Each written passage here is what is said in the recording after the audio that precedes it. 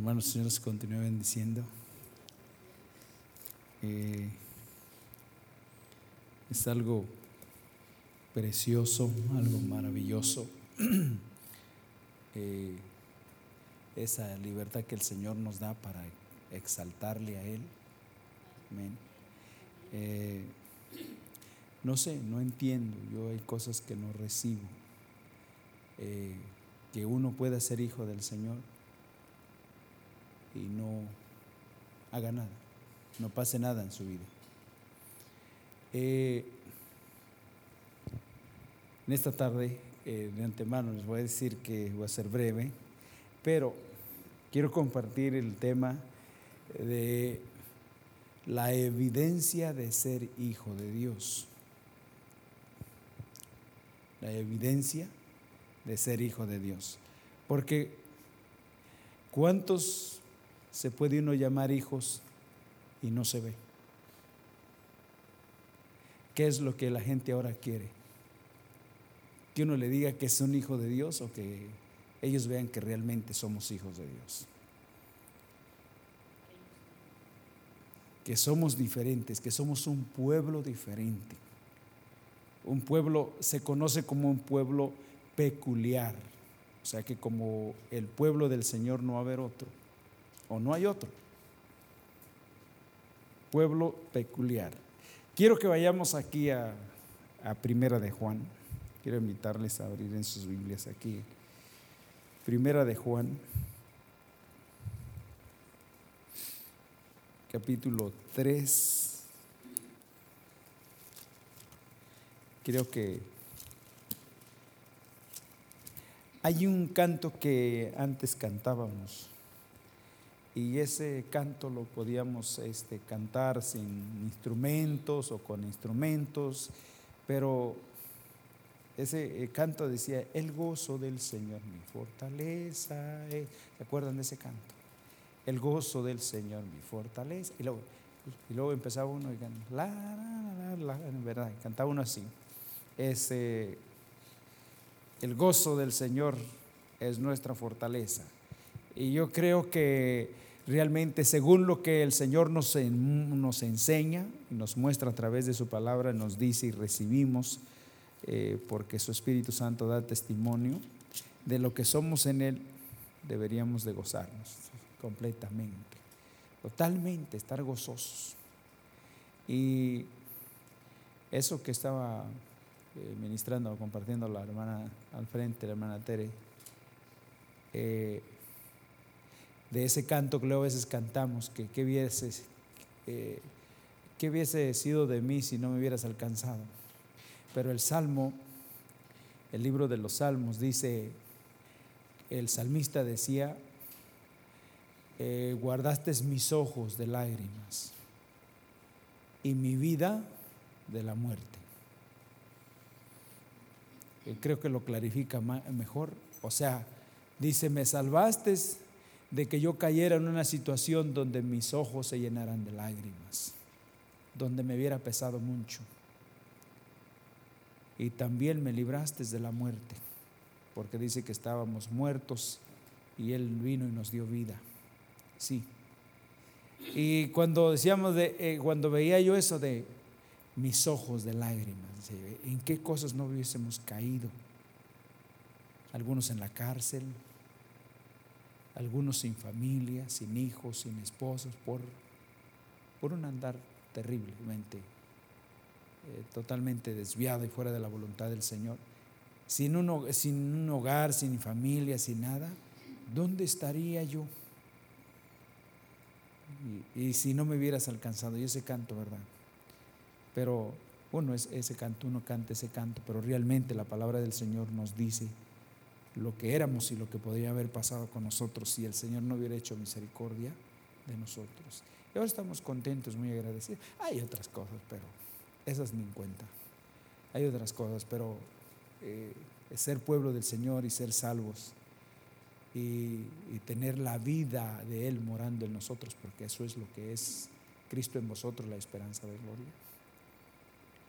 Tener su vida en nosotros es lo más grandioso, es lo más precioso.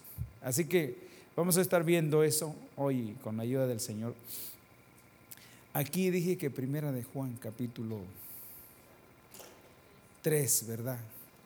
Es un pasaje para, si es que el Señor nos puede alentar. Dice, mirar cuál amor nos ha dado el Padre para que seamos llamados hijos de Dios. Por esto el mundo no nos conoce porque no le conoció a Él. Versículo 2, amados, ahora somos hijos de Dios. Somos, pero miren, ahora ya somos, pero no debemos de aspirar a lo que dice aquí.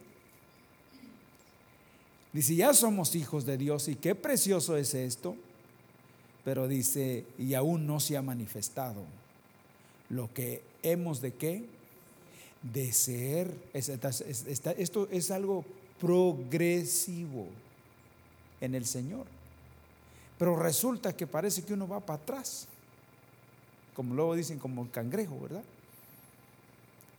Para atrás, en vez de ir hacia adelante. El Señor dice,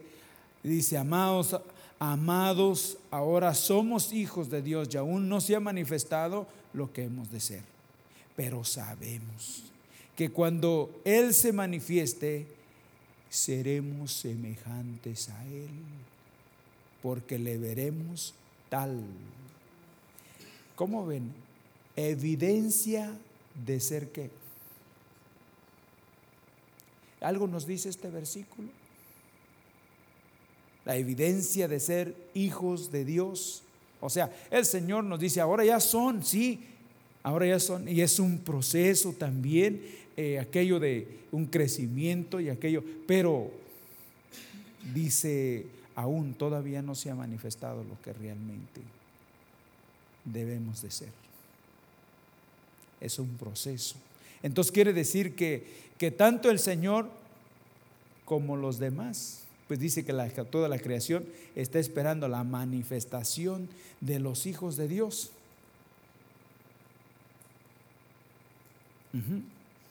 Pero aquí nos dice que realmente dice que ahora todavía no se ha manifestado. Somos hijos, y tal vez en ese proceso a lo mejor todavía algunos dudan de que seamos, ¿verdad?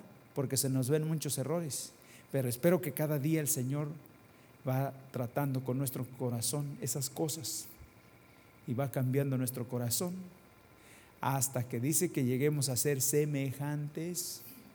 ¿Cómo ven eso? ¿Qué tanto nos faltará? Habrá alguien que por ahí que puede decir que se nos vio un poquito como el venadito, como le llaman, cervatillo. Saben ustedes que una vez un hermano usó una ilustración, estaba dando una enseñanza y dijo, nosotros tenemos que ser como el cervatillo. A ver, ¿cómo es ese? El cervatillo es el venado, el pequeñito. Ese venado, ese animal cuando nace pequeñito, tiene muchos pintitos, ¿sí lo han visto? Pero a la medida que va creciendo y se va desarrollando, es increíble que sus pintitos le van desapareciendo hasta que no tiene nada. ¿Sí han visto esos animales? ¿Los han visto, hermanos? Así tenemos que ser nosotros como hijos de Dios. Los errores tienen que ir desapareciendo al tiempo del Señor, haciendo Él la obra en nosotros. Cristo en vosotros, la esperanza. Y fiel es aquel que empezó la obra, dice que es fiel para terminar. Me gustó la ilustración que este hermano usó del cervatillo, y no me había yo percatado, y sí es cierto. Ese animal nace así con esos pintitos, y tiene muchos pintitos, muchas manchas, pero a la medida que se va desarrollando, crece y ya se le pierden. ¿Quién sabe qué pasa? No sé cuál es el misterio de eso, pero se le desaparecen a la medida que va creciendo. Se desarrolla, ya no tiene nada de pintitos. Es interesante. Entonces dice, la evidencia de ser cristiano dice que es un proceso y que el Señor está obrando en nosotros hasta que Él se manifieste y seamos semejantes a Él. Semejantes a Él. Aquí, si es que eso no pudiera ayudarnos o no pudiéramos entenderlo así bien, aquí en este capítulo 2 de esta misma de Primera de Juan, ahí en el versículo 29,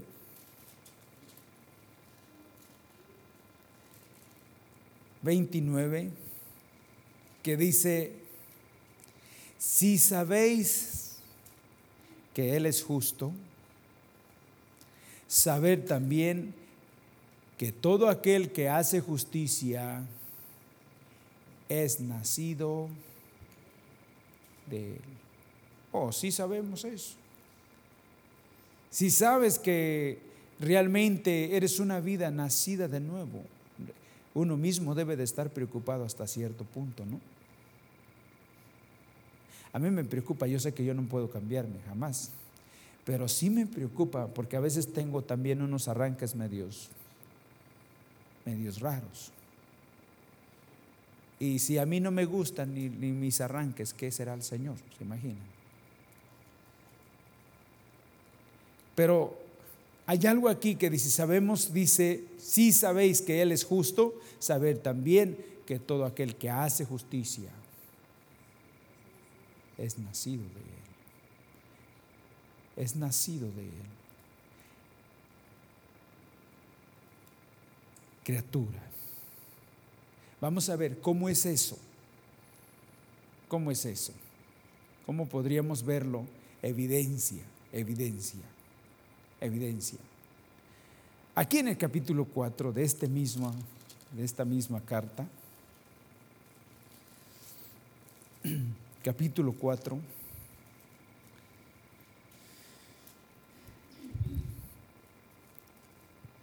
vamos a ver aquí, a ver si podemos aquí entender un poco esto, lo que estamos hablando. Versículo 1 del capítulo 4 dice: amados, no creáis a todo espíritu, sino probad los espíritus, si son de Dios. Porque muchos falsos profetas han salido por el mundo. En esto conoced el Espíritu de Dios.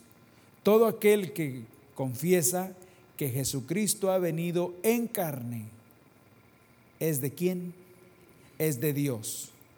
Todo aquel que no confiesa que Jesucristo ha venido en carne, no es de Dios. Este es el espíritu del anticristo, el cual vosotros habéis oído, que viene y que ahora ya está en donde, que gobierna y que está operando en el mundo. Vamos a ver aquí. Algunos decían, no es que las personas no sepan que nuestro Señor Jesucristo no murió en la cruz del Calvario. Todo mundo sabe que hubo un hombre llamado Jesús que vino a este mundo y que fue crucificado. Tal vez no sepan que fue por nuestros pecados, pero que sí fue crucificado y que murió en esa cruz hace más de 2000 años. Y el peor de los peores hombres que pueda existir saben que nuestro Señor Jesucristo vino, que Jesucristo vino. Otros grupos, sectas, como usted quiera llamarle y todo, ellos no niegan que Jesucristo no vino. Pero lo que sí niegan es que Cristo pueda ser realmente encarnado. Por ejemplo, ¿qué dice la palabra? ¿Qué decía el apóstol Juan? Que vimos su gloria. Gloria como del unigénito del Padre, lleno de gracia y de verdad. Y luego dice, y aquel verbo se hizo ¿qué? se hizo carne y habitó entre nosotros y vimos su gloria. El Evangelio de Juan 1:14. Aquí dice, el Espíritu de Dios se conoce de esta manera. Dice que el que confiese que Jesucristo ha venido en carne,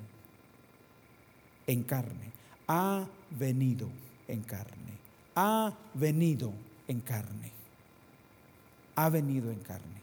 Y uno puede decir que se encarnó, sí, que el Verbo se hizo carne, pero no solamente eso, sino que Cristo, en aquellos que hemos creído en Él, de tal manera que Él se está haciendo carne en nosotros, al grado de que tanto lo que pasó con Enoc como lo que pasó con el apóstol Pablo, que dijo: mas ya no vivo yo, mas Cristo.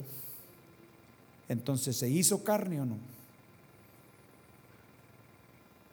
Cambió totalmente el corazón del apóstol Pablo. Él dijo: ser imitadores de mí como yo de Cristo. Totalmente había obrado el Señor en él. Y aquí, cuando nos habla de la evidencia de un cristiano, es que Cristo se vea en esa vida. Todo aquel, fíjense, todo espíritu que no confiese que Jesucristo ha venido en carne, no es de Dios. No es de Dios, porque todo mundo puede hablar de Dios y saber que Cristo Jesús vino hace más de 2000 años, murió en una cruz, pero ¿qué evidencias tiene esa persona de Él? Sin embargo, un cristiano no solamente sabe que hace 2000 años vino, sino que realmente lo ha confesado como su Salvador personal y que sabe que esa vida, la vida de Cristo, está habitando en él y está cambiando su corazón, y que ya no es como antes era. ¿Sí me estoy explicando? Vino y se ha hecho carne. Se hizo carne en el Antiguo Testamento, se hizo carne en el Nuevo Testamento. ¿Saben? Se ha hecho carne, sí. ¿Por qué? Porque si realmente cambió la vida de Enoc, y cambió la vida de Noé, y cambió la vida de Moisés, y cambió la vida de Josué, y cambió la vida de José en Egipto, entonces, ¿ha venido a hacerse carne o no? La evidencia del cristiano es que, hermanos, aquí no es que es una religión, aquí es que es una relación y un cambio de vida. Y aquí no es que perdón, como dicen, borrón y cuenta nueva. No, aquí es perdón y vida nueva en Cristo Jesús.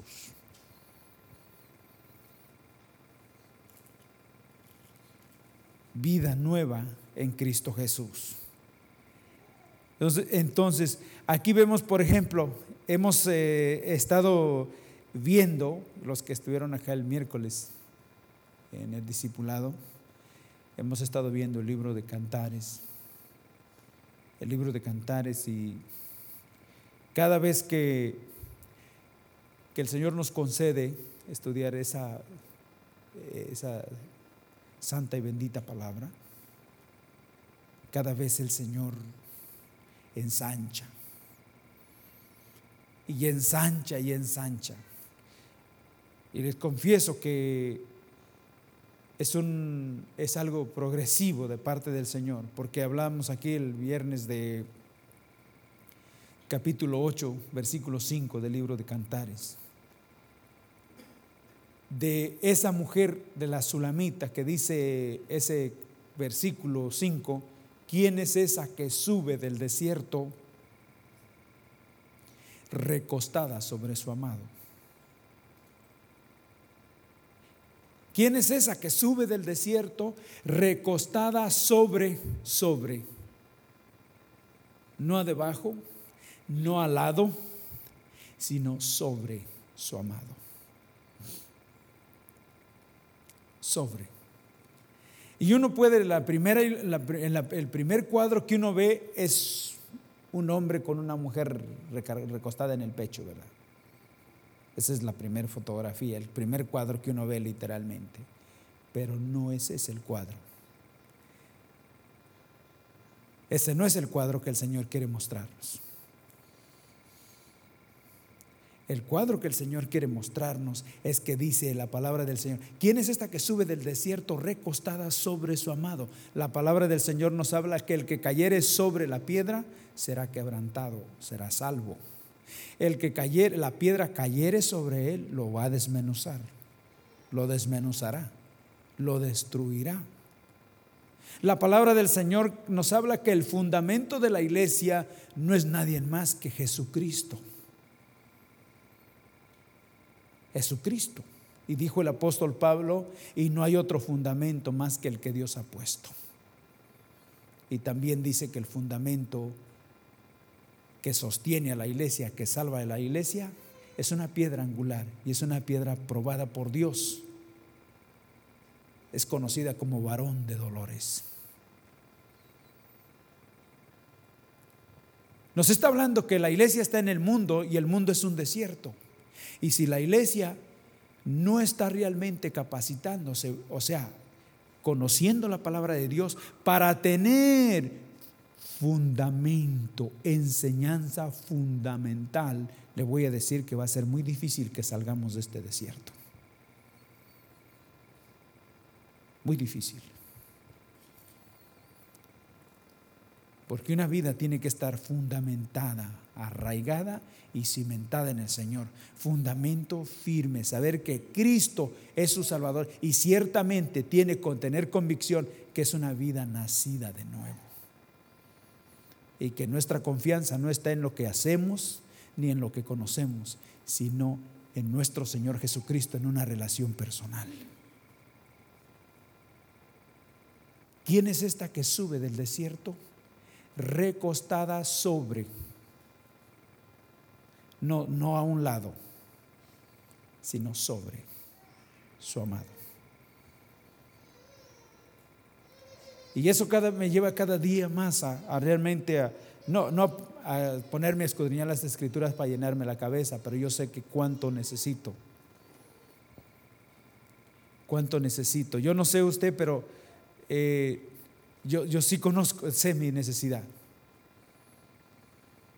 Y la verdad me da pena, porque a veces uno escasea tanto, pero tanto,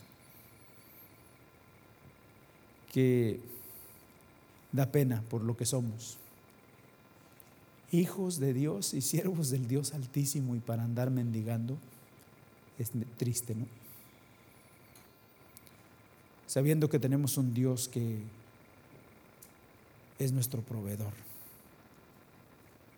y que conoce todas nuestras necesidades y especialmente nuestra necesidad espiritual. Amén. ¿Cómo puede realmente suceder una evidencia en una persona que está, en otra palabra, en rebelión? ¿Cómo puede haber evidencias del Señor en esa persona? El espíritu del anticristo es aquel que está en contra, ¿verdad?, de la voluntad de Dios. Es que no puede haber ahí evidencias de ser un cristiano cuando hay eso. Tenemos efectos, tenemos errores, pero no vivimos una práctica de pecado. No practicamos. Siempre le pedimos al Señor que nos ayude y nos lleve adelante. Amén. Ahora, hermanos, en todos los tiempos ha habido una decadencia y ha habido cosas. Aún en la situación, en los primeros pasos de la iglesia primitiva, a pesar de que tenían las columnas, así le llama la palabra del Señor, los apóstoles, y enseñanza, señales, milagros y prodigios acontecían constantemente.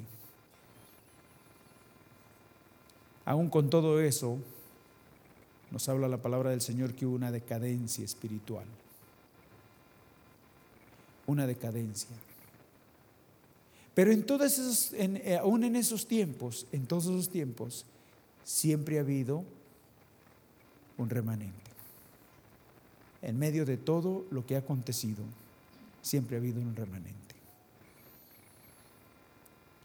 Y eso es lo que realmente puede alegrar y puede sustentar nuestro corazón, confortarlo y llevarnos adelante, de que quizás nosotros fuéramos parte de ese remanente del cual el Señor ha sustentado.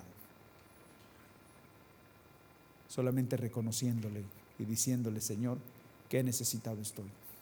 Y más en estos tiempos, cuando estamos viviendo tiempos difíciles. Quiero que vean un ejemplo aquí. Un ejemplo. Aquí en segunda de Juan. Un ejemplo de lo que mencionaba. Segunda de Juan, aquí nomás es un capítulo el que tiene, y pequeño, con 13 versículos. Pero lo precioso es que se conoce como una carta universal, cartas apostólicas universales, así se conocen. Y si se conocen así, de esa manera, universales, quiere decir que tanto habló a aquellos cristianos, a aquellos creyentes, a aquel pueblo del Señor, como puede hablarnos a nosotros hoy, por lo que somos pueblo de Dios en este tiempo. Entonces, para los cristianos en todas las épocas, es lo que estamos viendo aquí. Versículo 1, que dice: el anciano a la señora elegida y a sus hijos. ¿Quién será esa? A quienes yo amo en la verdad, y no solo yo, sino también todos los que han conocido ¿qué? La verdad. ¿De quién se tratará de esa señora? Es interesante que no menciona el nombre, pero dice que es una señora elegida. Yo veo el libro de Cantares aquí en Primera de Juan. En el libro de Cantares hay una mujer, que se habla de ella, que se conoce como la Sulamita, pero que ella representa a la iglesia. Y aquí esa señora no menciona su nombre, pero sí menciona que tiene hijos, y luego dice que es una señora muy amada, elegida, y no por los hombres, porque ahora ya se lo puede aplicar, que nosotros no fuimos, el Señor dijo: no me eligieron ustedes a mí, yo los elegí a ustedes. Y es el Señor quien nos habla. Quiero que usted pueda alentarse, que es una persona, si es un hijo de Dios, es una persona que el Señor dice: quien yo amo en la verdad. Y no que diga que hay veracidad en su amor, no, sino que hay una persona que es la verdad. Y los que estamos en Cristo somos muy amados por Dios por causa de aquel que está en nosotros. Eso es lo que somos. Dice que Efesios 1:6, que somos aceptos en el amado. Él nos hizo aceptos en el amado. Y por eso es conocida. Esa señora es conocida como alguien a quienes yo amo en la verdad.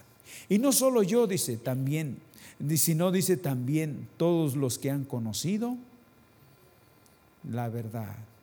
¿Y qué era lo que escribía el apóstol Juan? ¿Cuál era el mensaje que Dios le daba de parte de Dios para que lo dijera?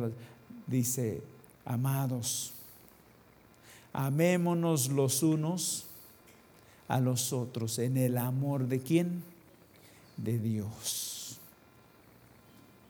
De Dios. Aquí se dice que el anciano, aquí entendemos que fue Juan el quien escribió esta carta, sí. Pero El anciano es el eterno, el anciano de días. El eterno. Fue Juan quien lo escribió, pero ¿quién fue el que lo inspiró? El Espíritu Santo. Y es importante que podamos ver esto. Entonces dice versículo 2 que tenemos ahí: a causa de la verdad que permanece en vosotros y estará para siempre con nosotros. Con vosotros, ¿verdad? Con nosotros. Verso 3. Sea con vosotros, ¿qué? Gracia, porque es lo que saben, que no es de quien quiere ni de quien corre, sino de quien realmente Dios tiene y quien ha hallado gracia delante del Padre. Así que dice: sea con vosotros gracia, misericordia y paz de Dios Padre, del Señor Jesucristo, Hijo del Padre, en verdad y en amor. Entonces aquí vemos una de las cosas que en la iglesia, de qué manera es que la iglesia puede sobrevivir. ¿Cómo es que realmente puede sobrevivir? Aquí nos habla primero dependiendo del Señor y sabiendo que por pura gracia, y luego por su misericordia. Así que apelando a su gracia y a su misericordia, ¿verdad?, es que la iglesia puede permanecer y puede seguir adelante. Y luego dice que y paz, porque una de las cosas que es importante, dice la palabra del Señor, que cuando las iglesias tenían paz en aquellos días, también ellas eran edificadas. Cuando la iglesia está en paz, hermano, se puede edificar. Una iglesia que tiene cantidad de problemas y que siempre problemas, no puede edificar, porque apenas está viendo los escombros y hay veces que no logran ni sacarlos. La palabra del Señor nos habla que cuando Nehemías y el pueblo levantaban el muro, dice que la gente ya se cansaba, ya no podía continuar construyendo porque había demasiados escombros.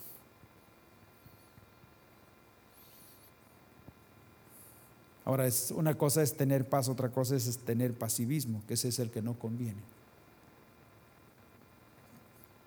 Pero es muy, muy importante, muy importante. Entonces íbamos ahí que había habido una decadencia, hubo una decadencia espiritual, y en ese tiempo veamos aquí cómo el Señor habla a estos hermanos. Versículo 4 dice: mucho me regocijé porque he hallado algunos de tus hijos que andan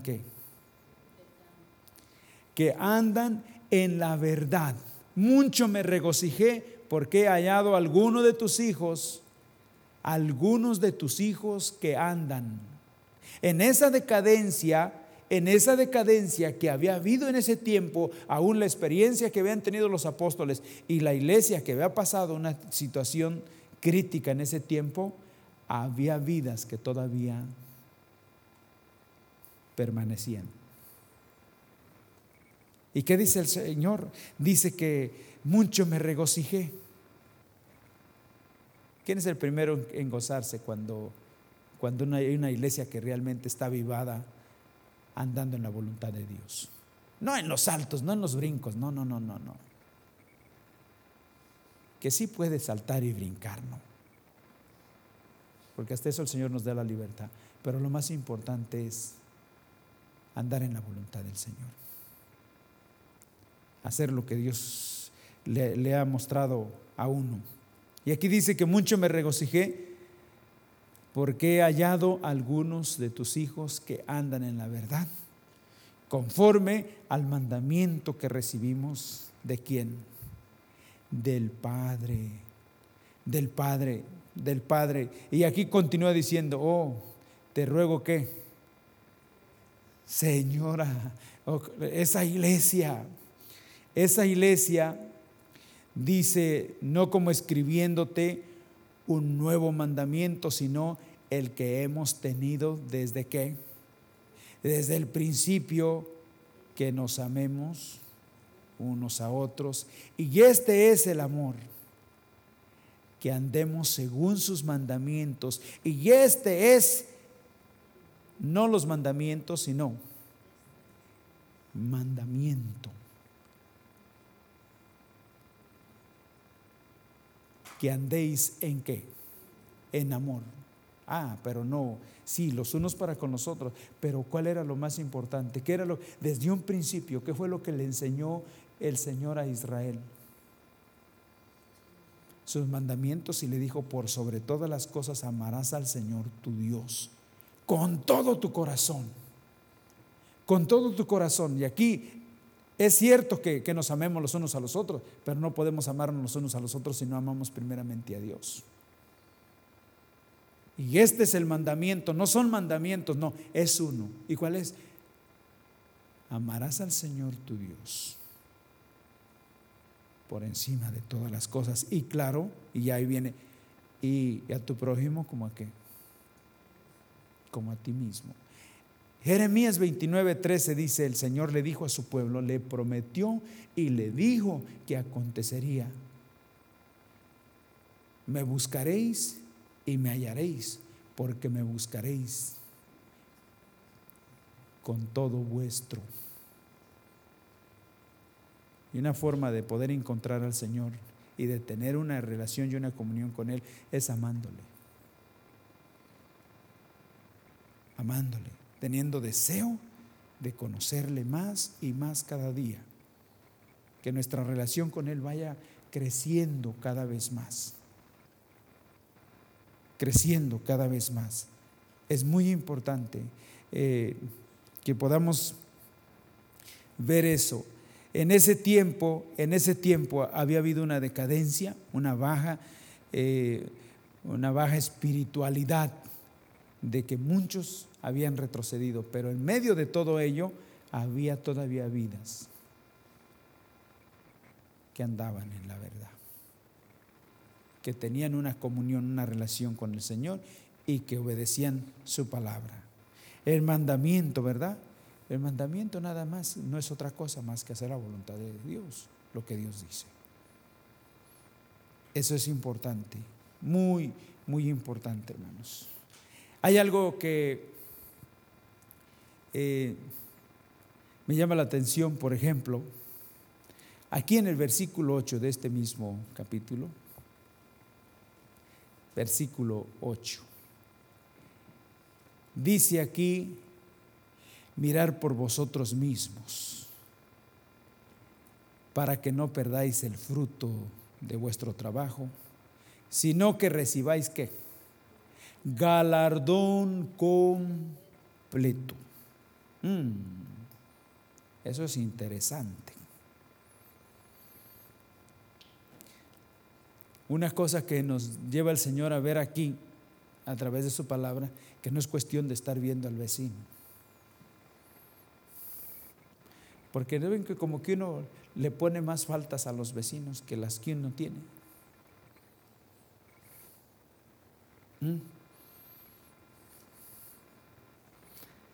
Y aquí no es cuestión de ver a los demás, dice que es cuestión de que cada uno esté al tanto de cómo es que realmente está viviendo delante del Señor. Dice aquí: mirar por vosotros mismos. Mirar por vosotros mismos. ¿Por qué? Para que no perdáis el fruto de vuestro trabajo, sino que recibáis galardón completo. Eso que sí es difícil de entender. Primero, ¿cómo está mi corazón? Es lo que el Señor quiere que vea. Segundo, que para que no perdáis el fruto de vuestro trabajo. Ustedes saben que cuando una persona retrocede,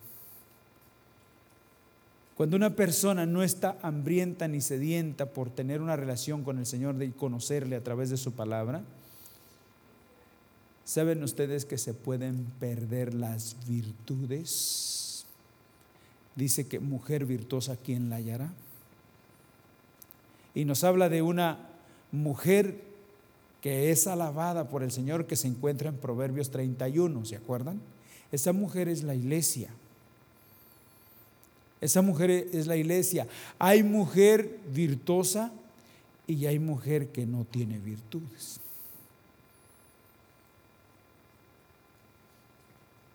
Y por supuesto nos habla de aquel que confiesa que Jesucristo vino en carne y que se hizo carne, y que el propósito de haber venido es hacerse carne, no solamente en el vientre de María, sino que también en nosotros.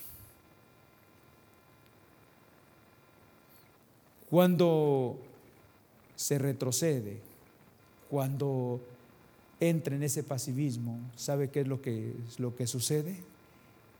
Aquí, para que no perdáis el fruto de vuestro trabajo,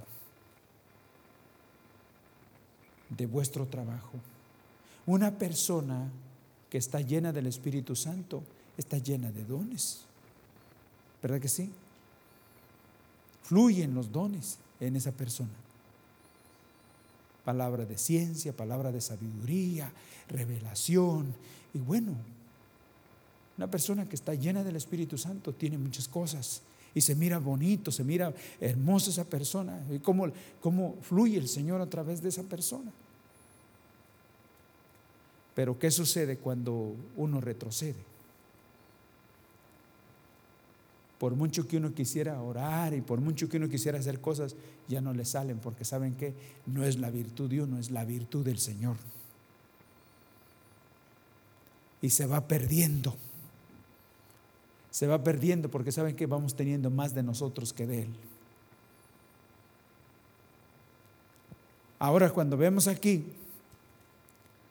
para que no perdáis el fruto de vuestro trabajo, sino que recibáis galardón completo. Ahora sí, podríamos entender un poquito y podríamos regresar a 1 de Juan capítulo 3. Galardón completo. Noten esto. Galardón completo. No se les vaya a ir la palabra para que no vayan a pensar otra cosa. Galardón completo. Versículo 2. 1 de Juan 3, versículo 2. ¿Qué dice? Amados, ahora somos hijos de Dios. Ya somos hijos de Dios, ¿verdad que sí? Somos hijos de Dios. Sí. Hijos de Dios. Y aún no se ha manifestado lo que hemos de ser. Pero sabemos que cuando Él se manifieste, seremos semejantes. Galardón que completo, para que no perdáis y obtengáis el galardón completo. Así como el apóstol Pablo, que dijo que había corrido y había qué, y había ganado, había peleado y había qué, había llegado a la meta. Ser imitadores de mí como yo de Cristo. El único que se atrevió a decir, y que Dios lo dejó establecido porque no estaba hablando por creerse, sino porque era una realidad. Evidencia. Evidencia. Es un proceso, hermanos. Es un proceso y no hay que. Dice que cómo escaparemos si descuidamos una salvación. Cada día debemos estar aspirando, Señor, ¿qué me vas a decir hoy? A estudiar su palabra. ¿Qué me irás a hablar, Señor? Y para mañana y la siguiente reunión, Señor, ¿qué vas a hacer? Estamos esperando que te manifiestes, que cambies todo este funeral. ¿Sí o no? Sabemos que lo vas a hacer a tu tiempo, pero queremos, Señor, queremos participar todavía de esa gloria, de esa gracia tuya. Señor, queremos abrir nuestro corazón para que tú obres. Galardón completo. Amén. Es precioso ser hijo. Sí, pero es más bonito parecerse al padre, ¿no? En los chamacos, ¿verdad? Cuando usted se parece a su padre. Y el padre también se cree, ¿verdad? Así que yo creo que el Señor también se goza cuando tiene hijos que se están pareciendo a Él, cuando tiene hijas que se están pareciendo a Él. Se goza, ay, qué hija tan preciosa tengo, o qué hijo, ¿verdad? Quiere conocerme y quiere vivir para mí. Amén. ¿Saben? Dice que a la verdad el espíritu está dispuesto, pero la carne, ¿qué? Tenemos una lucha diaria. Horrible, tremenda. Pero necesitamos saber que el Señor está de nuestra parte, que está ahí para ayudarnos. Si usted realmente quiere que Dios lo ayude para que cambie, el Señor lo va a ayudar. Así lo ha prometido. Que Él es el único que puede sacarnos adelante. Amén. Vamos a hacer algo, estar terminando con esto. Les dije que iba a ser breve. Aquí el versículo 9 de segunda de Juan. Estamos terminando.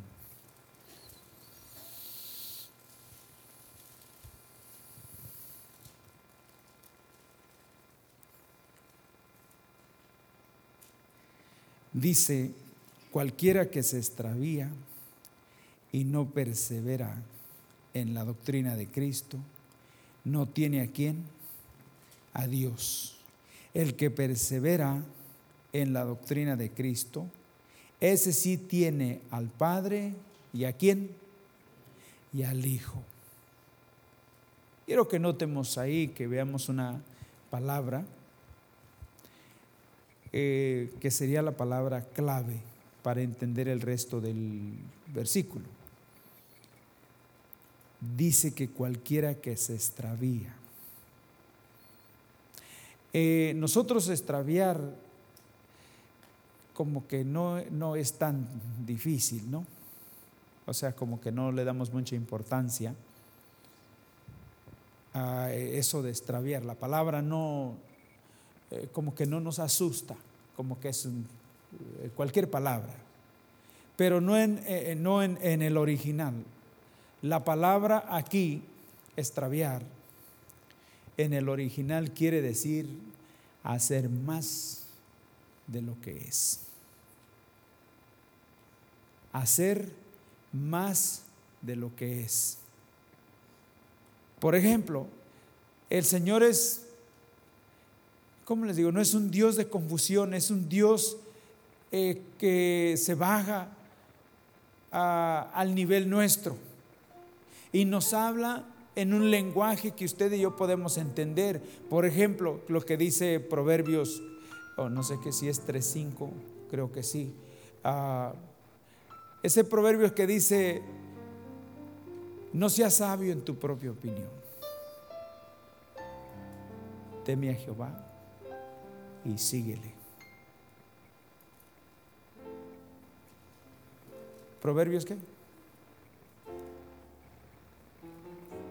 Ajá. Entonces, hay otro pasaje que dice, sin embargo, que dice: fíate de Jehová de todo tu corazón y Él enderezará tus veredas. Fíate de Jehová de todo tu corazón y Él enderezará. Aquí dice: cualquiera que se extravía, cualquiera que hace según su propio pensar, su propia opinión, sabe, está haciendo de más. Y lo más triste es que haciendo de más para perder todo. Para perder todo. Para perder todo. Porque a veces uno complica las cosas, a veces piensa uno que es demasiado, que todo lo que dice la Biblia, que tengo que hacerlo. No, nomás haz lo que el Señor te va diciendo todos los días. Eso es todo lo que tenemos que hacer. Porque la Biblia tiene 66 libros y tiene cantidad de pasajes y de palabra de Dios, pero no nos la está enseñando el Señor en un día toda.